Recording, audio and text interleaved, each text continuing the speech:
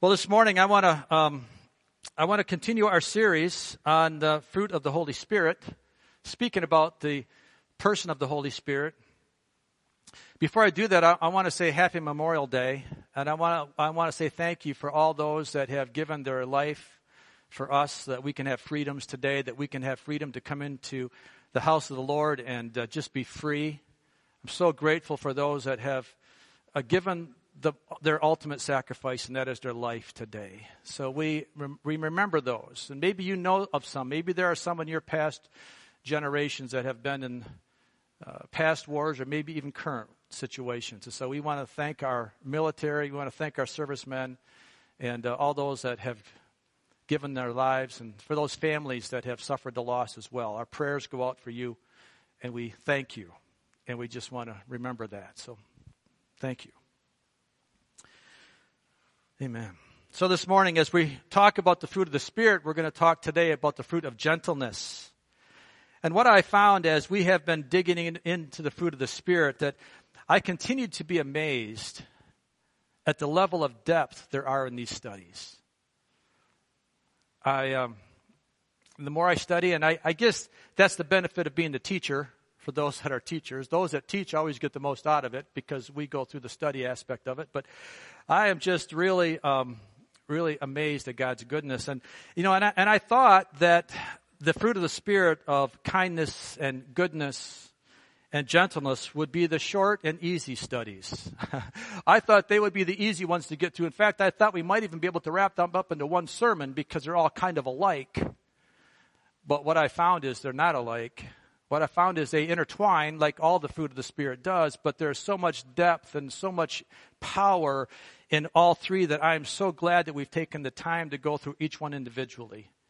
I mean, if it's that important to the Lord, it should be that important to us. If He's going to list them out independently, individually, then we need to study them individually as well.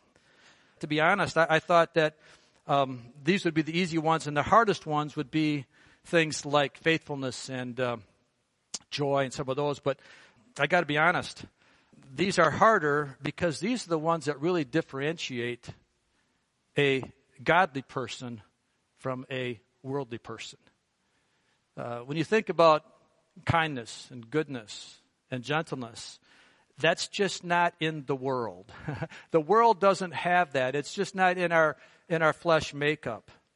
And even in the church world, I will say there's many professing Christians that have a hard time with kindness, goodness, and gentleness. We may be good with faithfulness. We may be good with joy, but when it comes time to be kind and gentle and good, sometimes we lack. And I'm talking to myself here, that I'm really am glad that we're going through this study because it's kind of directed it right towards me. Remember that as we discuss the fruit of the Spirit, we're discussing the very nature of God. It is who He is. It's His very character. And God exhibits all the qualities of the fruit of the Spirit perfectly at all times, and as well as Jesus did. And as we understand more about the fruit, we're understanding really more about God. And that reminds me of a scripture that I pray quite often. Is found in Colossians chapter 1. Beginning at verse 9, and it says that, I paraphrase it a little bit because I make it personal, but I say it this way: I pray that you continuously fill me with the knowledge of your will, with all spiritual wisdom and understanding, so as to walk in a manner worthy of the Lord, fully pleasing to you, bearing fruit in every good work, and here it is, and increasing in the knowledge of God. So I see a real correlation between being a fruit bearer and also increasing in the knowledge of God. That these two go together. That God desires, more than anything, He desires a relationship with us. With you and me, God desires a relationship, a personal relationship that He knows you by name. He knows your middle name. He knows the pet names that you and your wife and husband call each other. He knows your secrets. He knows when you were born. He knows your ailments. He knows when you're going to go from this life to the next. He's got a plan for your life. And so when we're spending time talking about the fruit of the Spirit, we're talking about our relationship with our Father in heaven. And there's power in that. And that's why I think it's so important that we spend the time talking about the fruit of the Spirit, which is given in Galatians chapter 5, beginning at verse 22. But the fruit of the Spirit, repeat them with me: love, joy, peace, patience, kindness, goodness, faithfulness, gentleness, and self-control. So today we're going to talk about gentleness. The Greek word for gentleness is peirous. And it is defined as a gentleness or a meekness or a true humility. Gentleness can also be known as meekness, which is being a divinely balanced virtue that can only operate through faith. We're going to find today that this is another supernatural gift or a supernatural fruit that the Lord gives us. The New Spirit-Filled Life Bible defines gentleness as this. It says, it is a disposition that is even-tempered, tranquil, balanced in spirit, unpretentious, and that has the passions under control. The word is best translated meekness, not as an indication of weakness, but of power and strength under control. The person who possesses this quality pardons injuries, corrects faults, and rules his own spirit well. There's a lot of words there. There's a lot of meat in that. We'll come back and digest that a little bit. But I look back in the example of King David and his life. And David had some good things and some not so good things in his life. We all know that. David was a man like all of us. Even though he was a man after God's own heart, David also had some pretty serious failures in his life. But David capsulizes his life, I believe, in Psalms 120, verse 7, and it says it real simple. I am for peace. All of David's life was generated around peace. That's how he was meek, and he was a meek gentleman. He was a meek man. Dr. Alex Ness, he wrote a book called The Holy Spirit, and I've quoted him quite often because I really like what he has to say about the fruit of the Spirit. He gives us a little definition of what this peace looks like that was in David's life. It says, Dr. Ness says, it's not hard to be meek when in every situation everyone seeks peace. Meekness is the very essence of the character of one who is able to forgive a cursing, accusing, rebellious, or adulterous wretch and seek to live with them in peace. To accept such a yoke and carry it with a hope of perfecting the guilty must be the fruit of the Spirit. No person of his own accord can either carry such a yoke or see its successful fruition. So let me ask a question. When you hear definitions like this of gentleness and meekness, do you see that in yourself? If you're honest, probably not. I have struggled with meekness and gentleness. And I certainly wish it was easier for me to deal with this and be a gentle or a meek person. It doesn't come naturally for most people. Now, there are some people that are just born nicer than others. I get that. But for some of us, it's a struggle. And that's why, like every other fruit of the Spirit that we've spoken of, we see them to be supernatural in their growth in our lives. Jesus obviously was supernatural, even in his humanity. He was supernatural, and he exhibited all the fruit of the Spirit all the time. Never did he not. But for me, I need the supernatural power of the Holy Spirit to help me with this, with developing these fruit, especially gentleness, goodness, and kindness. I will tell you, those are the hardest ones for me. I can be faithful. I can be peaceful. I can try to love. But when it comes to being kind and good and gentle, sometimes that's a struggle. Once again, let me reference Dr. Ness one more time. He says, a gentle or a meek person will maintain a balance in passions and temper. He may be angry, but not to the point of sinful anger. He may suffer injustices, but will not seek revenge. It is the finest attribute of strength. Gentleness or meekness must never be interpreted as weakness. Amen. That's where the world really misses it. The world sees a meek person as a weak person. But I don't see any weakness in the life of Jesus, do you? I don't see any weakness in the life of a man that really knows what it means to be meek. And we're going to talk about that. It's not a surprise, then, that the reaction of our flesh man would be opposite, however, of God's character, especially in this area of being of a gentle disposition. Our flesh man wants to take control of the situation, don't we? We want to take actions on our own. We want to take revenge when I'm offended. We want to get even. We want to fight fire with fire, as we think that's maybe the only way to get through sometimes. But what happens when we do that? Think about some of the conversations you've had with your spouse. What happens when you fight fire with maybe some of those that have offended you? Well, we get into a good old-fashioned feud, don't we? That's the Hatfields and the McCoys come out in all of us. And we get ourselves in a little fight. And to be honest, when a person feels that they're right, it feels good to tell others that you are. Right? I mean, when you're right and somebody's wrong, it feels good to tell them that you're right. Doesn't it, Kate? Dan, you're wrong. My wife has she's got a spatula at home. And it says, Mr. Right. And then you flip it on the other side, it says, and Mrs. Always Right. She's not here today. She's down helping our kids move and our grandkids, so she's in Hillsdale today. So I'll get it later when she hears I said that. But it feels good to tell people they're wrong, even when they are. You know, but the old saying is very true. You can be so you can be so right, you're wrong. You can be so right that you're wrong. So how do we feel after the fight? You might feel somewhat vindicated. You might feel like, wow, I really told them off, didn't I? I really did my job. They know where I stand.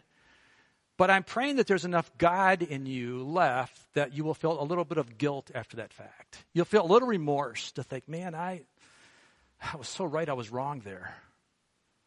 That's the spirit of gentleness. So what should we see as the theme of our life when it comes to growing the fruit of gentleness? What should be our theme? Our theme, I believe, should be something like this. We should be seeking a disposition of a balanced understanding of the problems that we're facing and see the solution to be one of godliness, not manliness. That I should see the meekness in me coming out so that I want to be like Jesus in this situation, not like Mike. Because if I want to let the spirit of Mike rise up, believe me, it won't be good.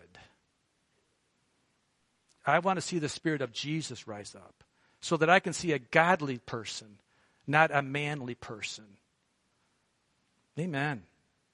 So I want to speak today of three practical aspects of the virtues of gentleness. So let's get practical a little bit. Three virtues. One, gentleness goes hand in hand with humility. Number two, gentleness strives to restore a person who has fallen. And then finally, gentleness trusts in the Lord, not in oneself. Gentleness goes hand in hand with humility. Let's talk about that. Gentleness, hand in hand with the state of being humble. Paul writes to the church in Ephesians chapter 4, starting at verse 1.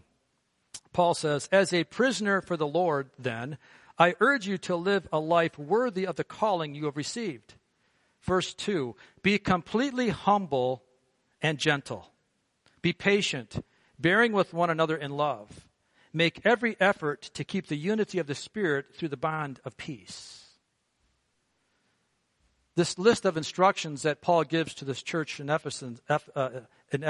Ephesians says that we are to live a worthy calling of the Lord as a follower of Christ, and it all begins with a humble and a gentle spirit. We need to be humble, not prideful. Pride, as we all know, resists humility and gentleness. And if we're truly going to get along with people so that we can have the end result of unity through the bond of peace, then pride needs to be left at the door. I don't have the right. I don't have the ability to be prideful and humble at the same time. It doesn't work. And if I'm going to be prideful in spirit, then I'm probably not going to be gentle in spirit. Humility comes along with a gentle spirit. Gentleness and humility, they're primary virtues that a Christian needs to grow. If they can see life through the lens of God, then we need to have a gentle spirit, a humble spirit. So does this mean that Christians are going to agree on every topic, on every conversation? No. No, we're still going to have our differences of opinions. We all have minds, and we all have opinions. Just some opinions are better than others. But there comes a time when we have to recognize that we need to have spiritual discernment to know when we can agree and when we need to disagree. There are things that we need to agree on, and there are things we need to disagree on. Those moral issues of right and wrong, we don't compromise with those. We have to make sure that we know where our moral compass is at, and we stay true to the course. But there comes times in life when the issue may not be a moral issue, it may be an opinion issue. And when we have an opinion, we need to be careful that we're not letting our disposition override a spirit of gentleness when it comes to not agreeing sometimes with the next person. There are many things in life that there is more than one right answer. And we need to know when we can learn to agree to disagree. That we don't need to press the point to make sure that you agree with me because I'm right and you're wrong. I may be wrong. But in my spirit, I may be feeling right, and so I need to be careful, and so do you. A gentle or a meek person can appreciate someone else's opinion without being offended. Think of that. A gentle or a meek person can appreciate another person's opinion without being offended that they may not agree with yours. Take that one the next time you're having an argument with your spouse. That'll hopefully quiet us down a little bit. So let this settle in your spirit. Not everyone needs to agree with you on every topic. I think if we can get that into our spirit, I think that will help us understand what a gentle spirit is and a meek spirit. Humility and gentleness also impact the relationship we have with other people. Philippians chapter 2, beginning at verse 3. It says, Paul says to those in Philippi, do nothing out of selfish ambition or vain conceit. Rather, in humility, there's that big word, in humility, value others above yourselves, not looking to your own interest, but each of you to the interest of others. In your relationships with one another, have the same mindset of Christ Jesus. Man, there's that godly mindset versus that human mindset again. We just need to make sure that we honor Christ. And one of the biggest violators of unity in any relationship is the natural tendency of an individual to promote their agenda and their interests above another. You want to have disunity? Then make sure you get your own way all the time.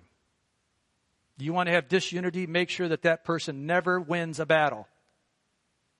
You know, the old issue is when you go to make any transaction, any deal. When I was selling in the automotive industry, and we used to have price battles all the time. You go to Ford, and you're trying to raise the price and whatever, and they're trying to say no.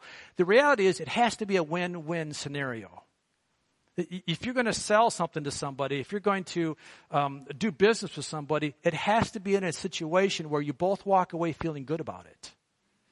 If one walks away feeling like, boy, I was really taken advantage of, you don't want to leave people with that feeling. You don't want to leave people with that motivation to get back to you. It's never worth winning the battle to lose the war.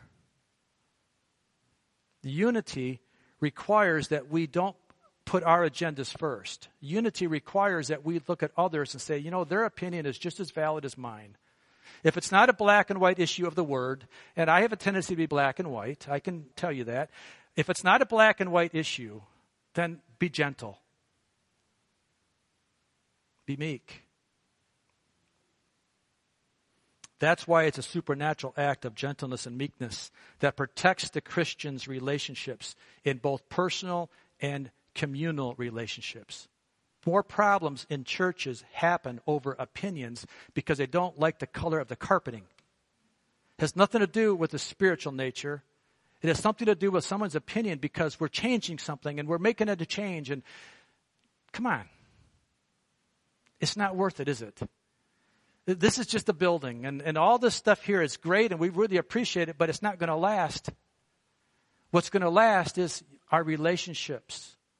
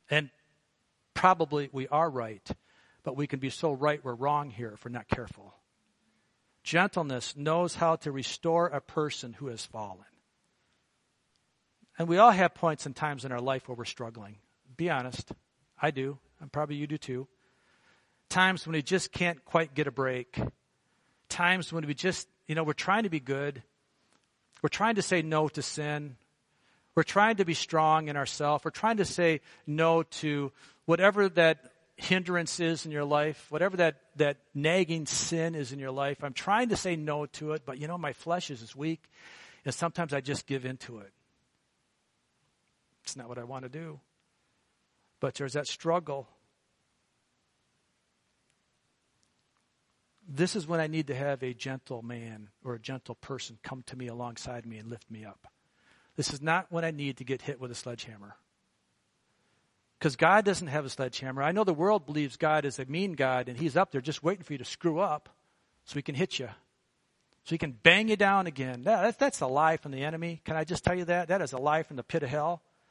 That's not what God's about. He's not a mean God. He's not anxious. He's not angry with you.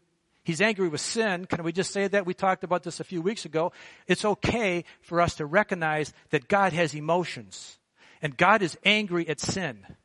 He does not like sin. It is detestable to him because Jesus died for sin. Therefore, he's angry at sin. He doesn't want sin in your life. So he's angry about that. But he loves you. And he loves me. And he's not out to break you down because there's sin in your life. He wants to help you get rid of it. He wants to help you live above it. He wants to help you get over it. He wants to help you be victorious so that you don't have to struggle with sin over and over and over in your life. Because it's a hard life. A person walking on the fence, it's a hard, hard life. Because when you slip and fall, it hurts. Think about that word picture. If your legs aren't as long as the fence posts. It hurts. I've been on the fence. I lived on the fence. Maybe you have. Maybe you still are. I don't know. But if you're living on the fence, it's not a good place to be. It's so much easier when you just give in to God and say, God, I'm all in. I'm diving in head first into the pool of Christianity, and I'm going to live my life for you with all that I have. And the last thing you need to have is somebody come and push you in the pool. Because that hurts sometimes. Many well-intentioned Christians have ended up hurting people and scarring people and doing great damage to them. Rather than gently restoring them into a right relationship, they're thinking they're doing right. And again, it's not what they're doing is wrong. It's just they're not doing it right. They're so right, they're wrong here. My dad was really good at that. I loved my dad, but my dad could say the right things in the wrong ways. If you knew my dad, you know what I'm talking about. Right, Ron? He could say things that would they're so right, but man, Dad, why do you say it that way? Galatians chapter 6, beginning at verse 1. It says, Dear brothers and sisters, if another believer is overcome by some sin, you who are godly should gently and humbly help that person back onto the right path. And be careful not to fall into the same temptation yourself. Share each other's burdens, and in this way obey the law of Christ. And I will tell you, this is speaking directly to me today. Because I have hurt people. And I'm sorry. I've been so right at times that I've been wrong. Because the way I've come across to people sometimes is just too hard. It's not that God's truths aren't truths. But I'm not the one sometimes to take it that way. And I'm sorry if I've ever hurt you. Because I know I've hurt people. And I want to be careful that I don't do it anymore. I mean, I think it's just wise for us to pause here for a minute. And just think of the people in your life. Maybe you've done the same thing. Maybe you've been so right you were wrong. Think about that person right now. Put a plan together to go back and restore it. Put a plan to go back and say, I'm sorry. I hurt you. I'm sorry. Those are pretty powerful words. I'm sorry. I'm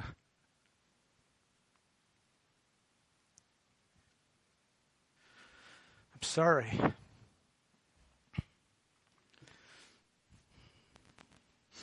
However, we can't miss the point that truth is truth. No matter how it's represented, truth is truth. And sometimes it does hurt. We just need to be sure that the delivery of the truth is Christ-like and loving to the best that we can. A gentle and a humble person hears the voice of the Lord.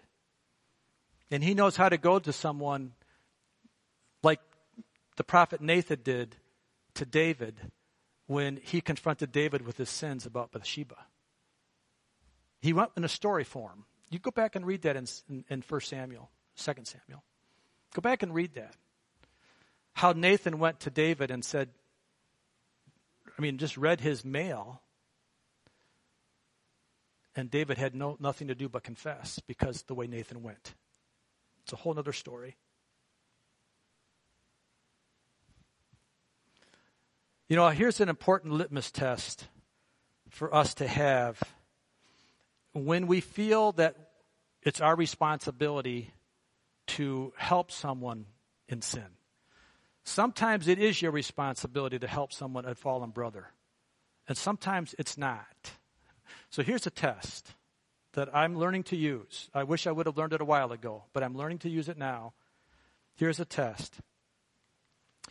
If it doesn't hurt you to say whatever it is that needs to be said, then maybe you're not the right one to say it.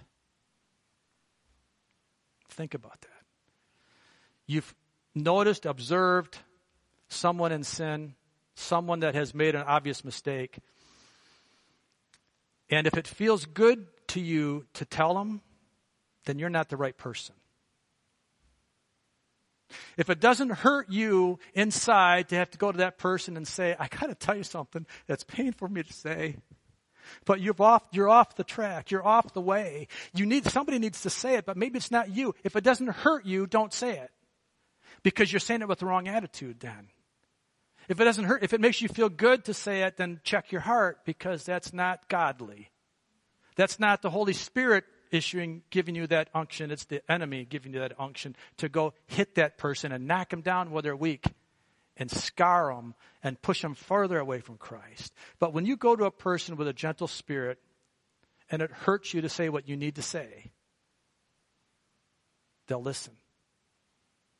They'll be like David and they'll confess their sin. And they say, oh God, I'm so sorry because you went with a gentle attitude.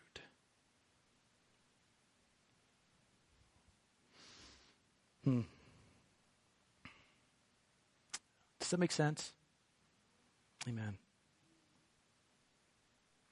Yeah. A gentle or a meek spirit restores in contrast to a legalistic spirit. How many here know what legalism is? How many of them here grew up in a legalistic world?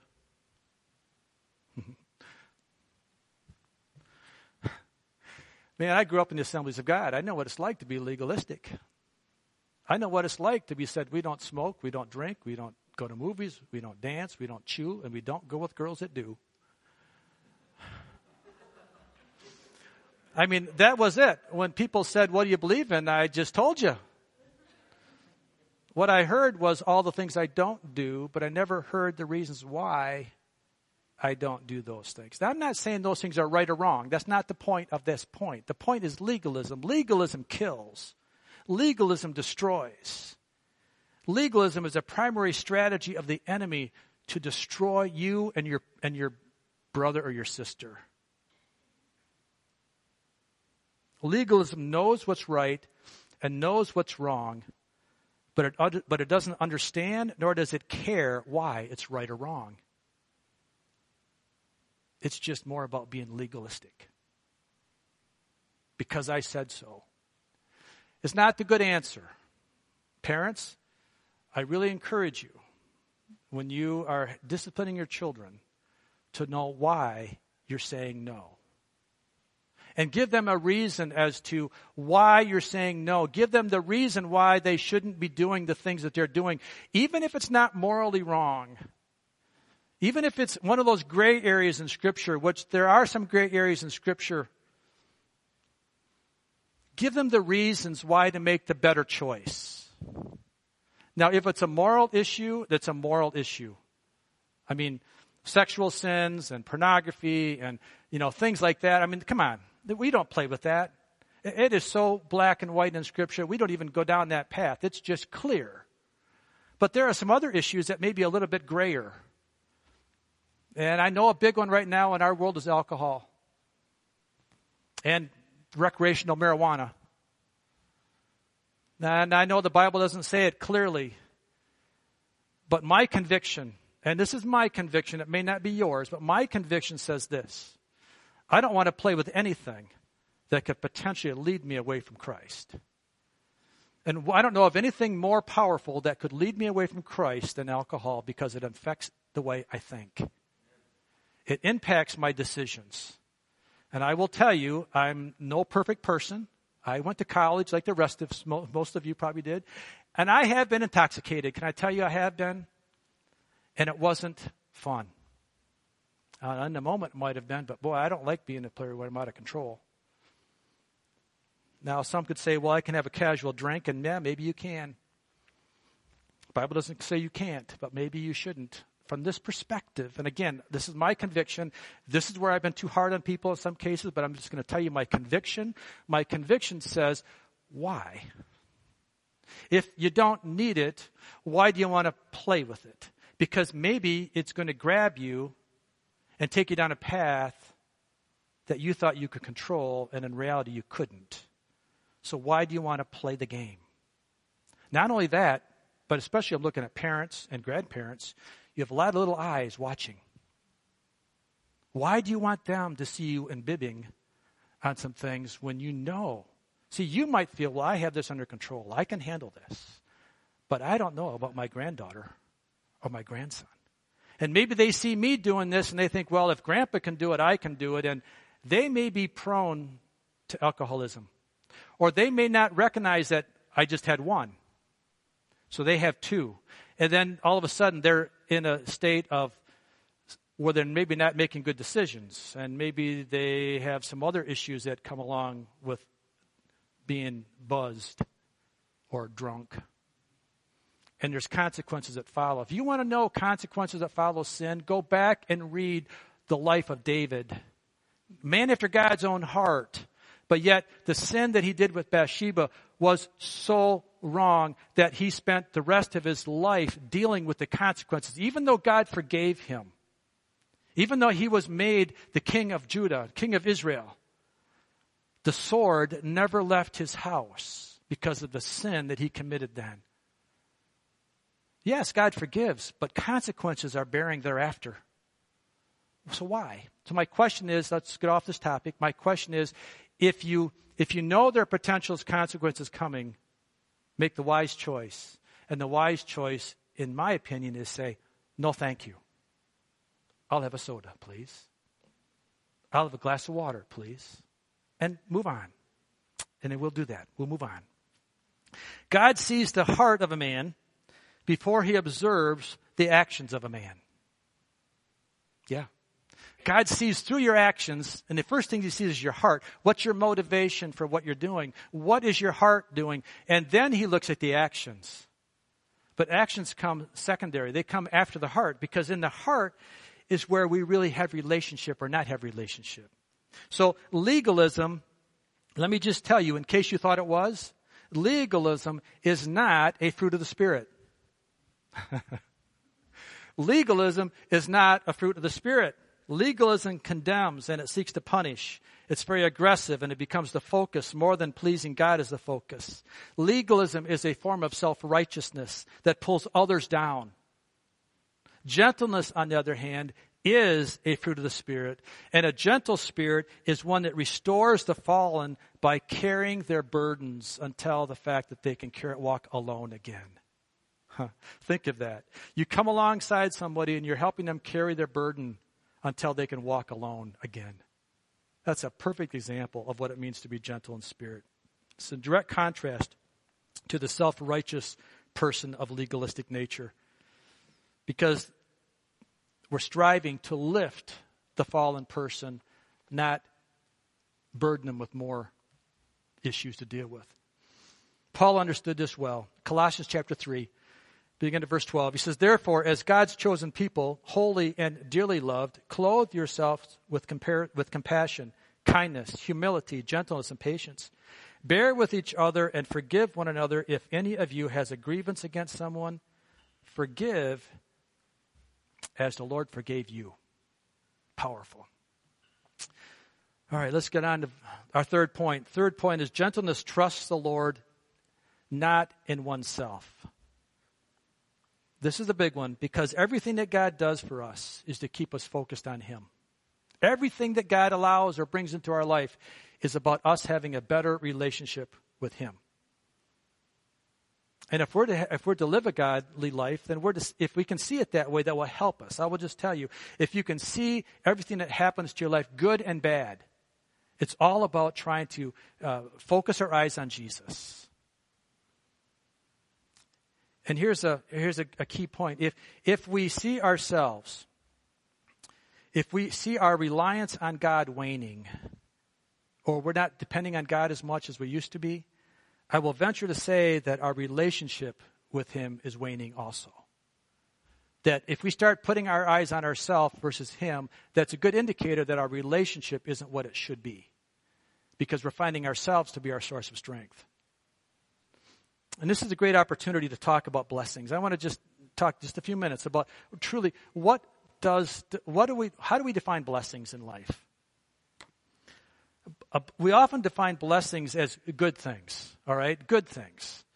Health, strength, money, nice homes, good vacations, new cars, boats, and those are all nice things, and I appreciate all of them like we all do. And those are blessings. Those are all good, right? We agreed those are all good. We like those things. Nothing wrong with those. But I can also define God's blessings as things that aren't so good.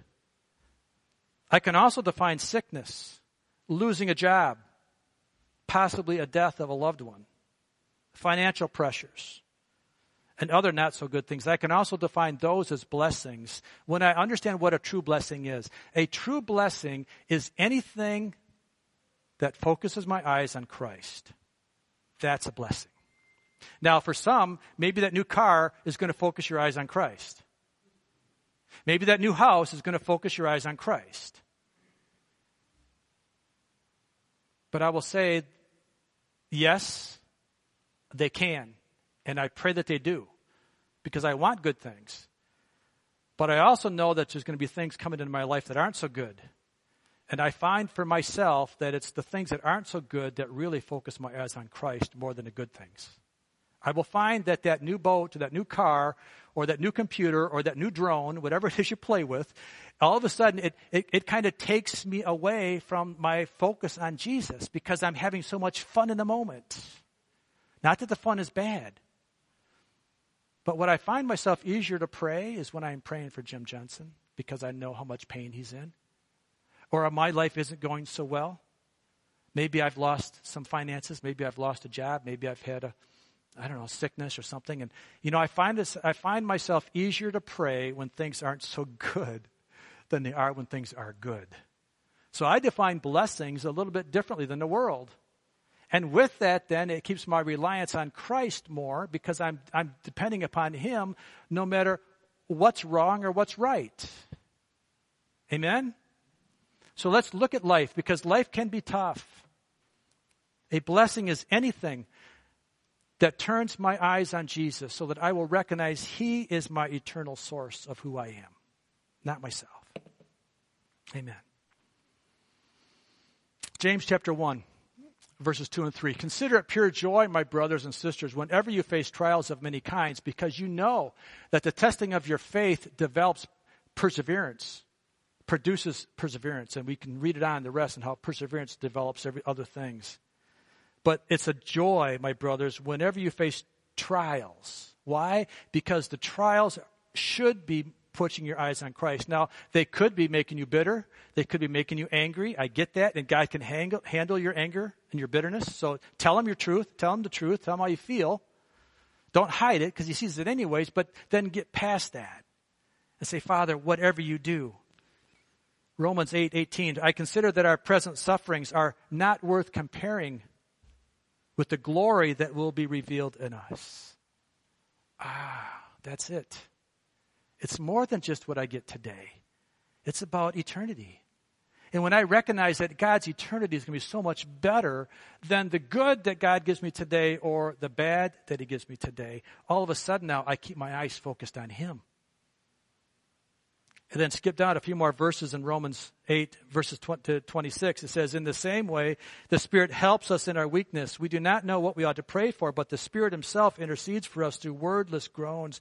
And he who searches our hearts knows the mind of the Spirit, because the Spirit intercedes for God's people in accordance with the will of God. And we know, here's the key verse, and we know that in all things God works for the good of those who love him, who have been called according to his purpose. Amen. Jackie, are you ready? Okay. Why don't you and Tom come and you can start winding me down a little bit here. But I think we need to read God's word and read God's words for what it says. Now, turn in your Bible or write this down or go back later today and read Psalms chapter 37. Read Psalms chapter 37. I want to share just a few highlighted verses with you, and it was too much to put on the screen, so just listen. Close your eyes and just listen to the psalmist as he speaks words that will encourage us when it comes to meekness and gentleness. It says, Psalm 37, beginning of verse 3, trust in the Lord and do good. Dwell in the land and enjoy safe pasture. Take delight in the Lord, and he will give you the desires of your heart. Commit your way to the Lord. Trust in him, and he will do this. He will make your righteous reward shine like the dawn, your vindication like the noonday sun. Be still before the Lord and wait patiently for him. Do not fret when people succeed in their ways, when they carry out their wicked schemes. Refrain from anger and turn from wrath. Do not fret. It leads only to evil. For those who are evil will be destroyed, but those who hope in the Lord will inherit the land. A little while, and the wicked will be no more. Though you look for them, they will not be found. Here it is. But the meek will inherit the land and enjoy peace and prosperity. Amen. It's all about peace, guys. I'm about peace, like King David. I'm about peace. You get peace when you're meek. You get peace when you're gentle in spirit.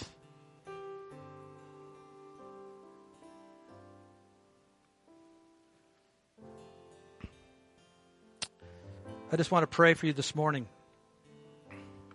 Know that God is working in your life to develop more of the fruit of the Spirit. Is it hard? Yeah, it can be. It's a real test in some situations. But I promise you that as you choose that path, that he will be there supernaturally to lift you up when you think you can't take a next step. He'll be there. Let's pray. Father, I just come to you in Jesus' name. And Lord, I just come to you and I just say thank you for being who you are in my life. Thank you for being a truth teller, Jesus. Holy Spirit, thank you for bearing truth into my life. And I just give you the authority to continue to work it out in me, that I can allow your supernatural fruit to grow in my life, and that I can learn to be a gentle, meek man that strives to be godly and not manly. And I just give you thanks. So this morning, if you're struggling in an area, I want you to know there are people here to help you. I want you to know that the first step for you in this area is salvation. The first step for you is to accept Jesus as your Savior. You can't do this on your own. I will just tell you, you can't do this on your own. And even if you could do a good job, it's not good enough. You have to be you have to be washed in the blood of Jesus. You need Jesus Christ as your Lord and Savior.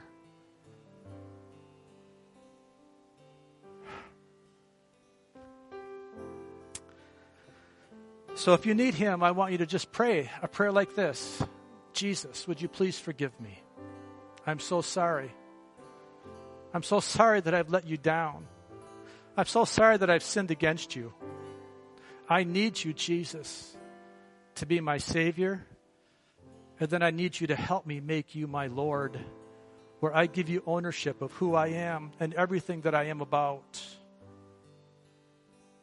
I need you, Jesus, more than anything. Wash me with the blood of Jesus. Wash me with the blood that flowed from your body on Calvary. Just take away every sin of my life and just give me a new life. I thank you and I praise you. In Jesus' name, amen. Now, if you prayed that prayer, would you tell somebody you did? Would you call me this week? Call somebody. Tell them that you made a new commitment. Tell them that you're a new man. And I promise you, if they're a gentle person, they will encourage you. And they will lift you up. Amen. Can we sing? Amen. Stand with me again as we sing.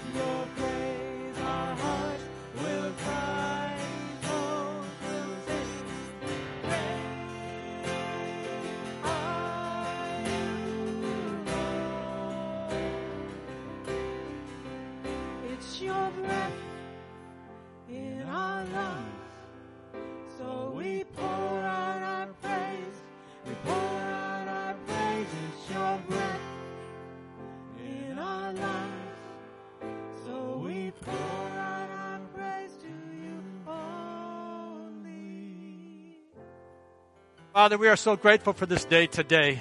And I do pray, Father, that you go with us as we go to our homes now. And Father, I pray that you be with us in our relationships with people. I pray, Father, that you give us a humble and a gentle spirit today, that we would learn to love each other and embrace each other and speak truth to each other, but love each other. I thank you for this day. You're glorified today in Jesus' name. Amen. Thank you for being here. Be blessed today. Amen.